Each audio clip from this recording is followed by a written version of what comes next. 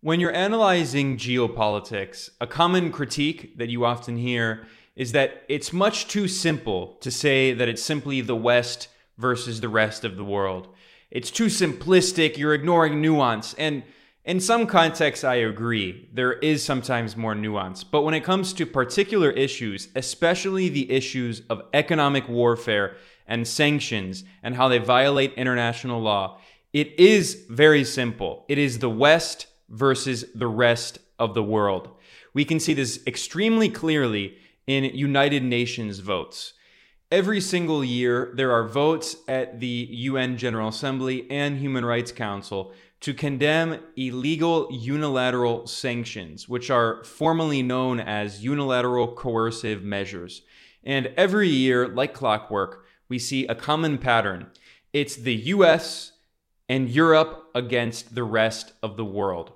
We saw a very clear example of this on April 3rd, in which there was a vote in the UN Human Rights Council to condemn sanctions. I reported on this over at geopoliticaleconomy.com, and I have in the description below a link so you can find all of the sources that I discussed today. This UN Human Rights Council vote was 33 countries in support of the resolution condemning sanctions, 13 countries against, and 1 abstention. And if you look at the list of countries, it is very blatant. It is the countries of the global south against the countries of the west.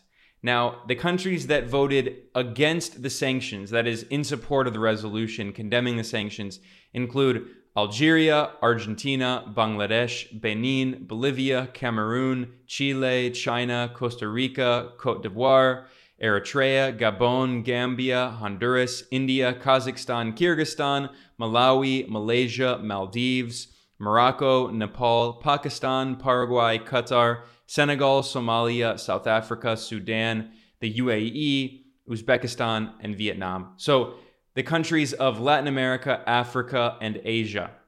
If you look at the countries that voted in support of sanctions, that is against the resolution, they're all either from Europe or the US. So it's the West. It's Belgium, the Czech Republic, Finland, France, Georgia, Germany, Lithuania, Luxembourg, Montenegro, Romania, Ukraine, the UK, and the USA. So we see the US and Britain, the Anglo-American powers. We see European Union member states. Montenegro is joining the EU. Georgia wants to join the EU. And then Ukraine. Ukraine is also trying to join the EU. So these are the countries that are going against international law in support of illegal sanctions. You also have Mexico, which abstained in this vote. And this is unfortunate. Mexico does have a leftist president, Andrés Manuel López Obrador, but his diplomatic team is often very centrist, and they try not to upset the United States. They often play both sides, and they're very neutral in a lot of these votes, which in some cases, in this case, they actually end up only helping the West. Now today, 1/3 of the global population lives in countries that are sanctioned illegally, unilaterally by the West. And this has a devastating impact on civilians and on the economy of the countries that are targeted. Let's just look at the UN Human Rights Council resolution for a minute, and we can get some of the main points. This resolution was introduced by Azerbaijan on behalf of the non-aligned movement. And if the resolution begins quoting many of the past resolutions that were approved by the UN General Assembly, by the UN Human Rights Council, by the Office of the United Nations High Commissioner for Human Rights. So those are all the past resolutions. Like I said, every single year, these resolutions condemn illegal unilateral sanctions, and yet the West continues to impose them. Now, the resolution urges all states to stop adopting, maintaining, implementing, or complying with unilateral coercive measures. It urges the removal of such measures as they are contrary to the UN Charter and norms and principles governing peaceful relations among states. So it emphasizes that these sanctions are not in accordance with international law, international humanitarian law, or the Charter of the United Nations. So they are illegal. It also strongly condemns the unilateral application by certain powers, that is obviously the United States, of sanctions as tools of pressure, including political and economic pressure against any country. And here, this is an important section, particularly against least developed and developing countries, with a view to preventing these countries from exercising their right to decide of their own free will, their own political, economic, and social systems. So this is clearly a reference to the illegal U.S. blockades against Venezuela and Cuba, for instance. Cuba's been under an illegal blockade for more than 60 years, and every single year at the United Nations, the entire world votes against the U.S. blockade, excluding the U.S. and Israel, the rogue states that are the only countries that support this illegal blockade. And this UN Human Rights Council resolution acknowledges that not only is that illegal, but it's also illegal to try to force regime change. And the U.S. uses these sanctions to try to bring about regime change, to install a new government, to overthrow the socialist governments in Cuba and Venezuela. And this resolution acknowledges that every country has the right to decide their own political, economic, and social systems, but the U.S. wants to maintain a global dictatorship of U.S. imperialism in which the U.S. imposes neoliberal capitalism on every country on earth. Now, the resolution also expresses its deep concern over the negative effects of sanctions on the environment. So sanctions make climate change worse, despite the West claiming falsely to care about climate change. And it says that it expresses grave concern over the effects of sanctions on communities like women, children, adolescents, the elderly, and people with disabilities. So not only are these sanctions illegal, but they affect marginalized communities more than anyone else. So here we have an example of human rights and women's rights and the rights of people with disabilities. These are all talking points that the Western imperial powers love to exploit to justify their illegal wars and sanctions and regime change operations and color revolutions and coup attempts. They love to say that they're supporting human rights and the rights of women in Afghanistan and etc. And yet when it actually comes to voting in support of those rights at the United Nations, it's the West that is against the rest of the world, and it's the global South that is expressing support for actual human rights. Now, the Western powers are well aware of the fact that their sanctions violate international law, and yet they continue to impose more and more.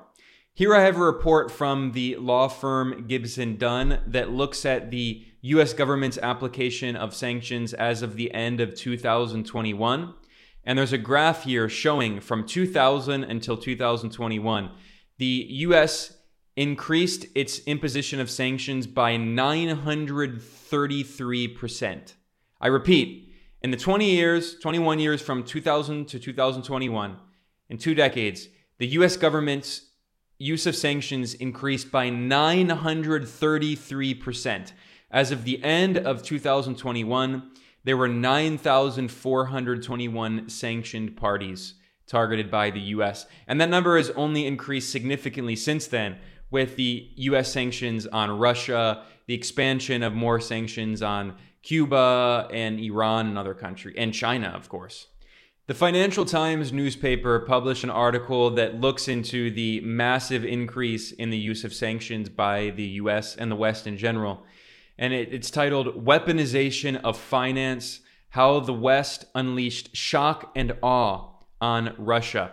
It notes that the U.S. was the driving force behind the sanctions push, so as always, the European Union was simply going along obediently with what Washington wanted. And they noted that when Russia invaded Ukraine in February 2022, the West effectively declared financial war on Russia. And the Financial Times noted this is a very new kind of war, the weaponization of the US dollar and other Western currencies to punish their adversaries. As voters in the US have tired of military interventions and their so-called endless wars, financial warfare has partly filled the gap. And they quoted a former senior White House official named Juan Zarate, who said, "This is full-on shock and awe. It's about as aggressive as unplugging of the Russian financial and commercial system as you can imagine. And they have a graph that shows the West's massive increase in the use of sanctions. Now, I'm not a big fan of this graph. It's from the Global Sanctions Database, which is very conservative in their estimates. They don't even use the exact number of sanctions imposed by the US Treasury. So the actual number it's not focused specifically on the thousands of individual sanctions as we saw in the other graph. Instead, it's focused on the specific countries.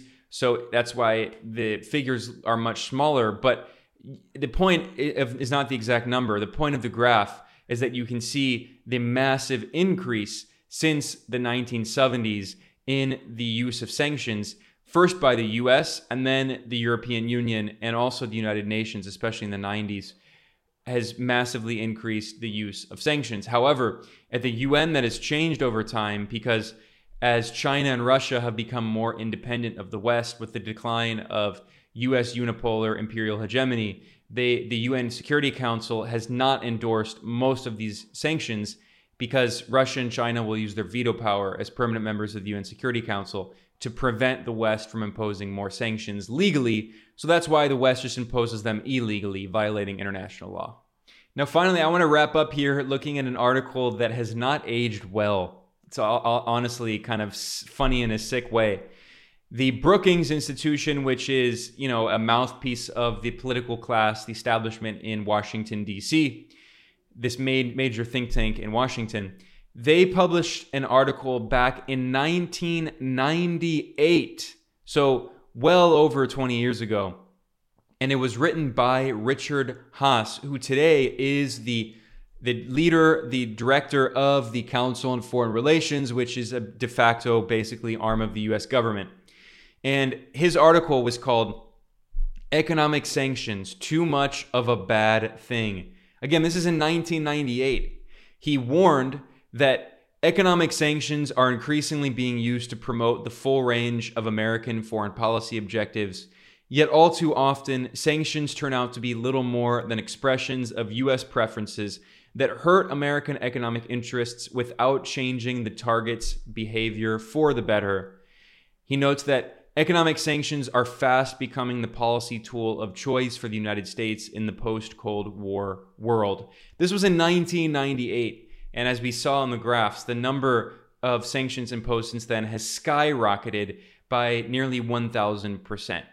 So clearly, imperial strategists, so-called policymakers in Washington, they have known about the destructive impact of their sanctions. They know that in the 1990s, U.S.-led sanctions on Iraq resulted in the deaths of hundreds of thousands of Iraqi children, and yet the U.S. government defended it. U.S. Secretary of State Madeleine Albright said the price was worth it. We have heard that 500,000 children have died. I mean, that's more children than died in Hiroshima. And is the price worth it? I think this is a very hard choice, but we think the price is worth it. The U.S. has known that sanctions devastate economies of countries and lead to the deaths of large numbers of civilians, including in Venezuela. Tens of thousands, perhaps hundreds of thousands of civilians have died because of the illegal U.S. sanctions. And yet the U.S. continues to impose them over decades because it's not about saving human lives. It's not about protecting civilians. It's the opposite. Sanctions are a form of war. They are war. They're not an alternative to war. They are war. And it's a way by which the U.S. empire and its allies in Europe try to wage economic war on independent countries, especially those with socialist governments, aiming to overthrow their government, to impose regime change, and to install a puppet regime, like the West did in the former Soviet Union, in Russia in the 1990s under Boris Yeltsin, in which the West imposed neoliberal capitalist shock therapy that led to millions of excess deaths, according to UNICEF, and devastated the country. And that partially explains today why Russia is so defensive and is worried about the West trying to once again overthrow its government and impose a new puppet regime like it did in the 1990s. That's one of the main factors behind the proxy war in Ukraine. And that is also why the West has imposed so many aggressive sanctions on Russia. As President Joe Biden said, the U.S. goal is to turn the Russian ruble into rubble. And there are more than 100 million Russians, and they all use the ruble. It's their currency. So the U.S. trying to destroy their currency is waging economic war collectively on the entire Russian population. That is what the West is doing against Russians, Venezuelans, Iranians, Cubans, increasingly Chinese, Eritreans, Zimbabweans, and people around the world. The number, Nicaraguans, people in Syria, Syrians. The number of sanctions imposed on these countries grows by the day. That explains why the vast majority of the global population votes at the United Nations to oppose these illegal sanctions, and it's only the West that supports this economic warfare. I'm going to conclude there. I wanted to keep this as a short analysis today. I'm Ben Norton. This is Geopolitical Economy Report. If you want to support the work that we do here, you can go to patreon.com/geopoliticaleconomy and become a patron, or you can go to geopoliticaleconomy.com/support and donate in other ways. If you're watching or listening, please subscribe on whatever platform this is. I'll see you all next time.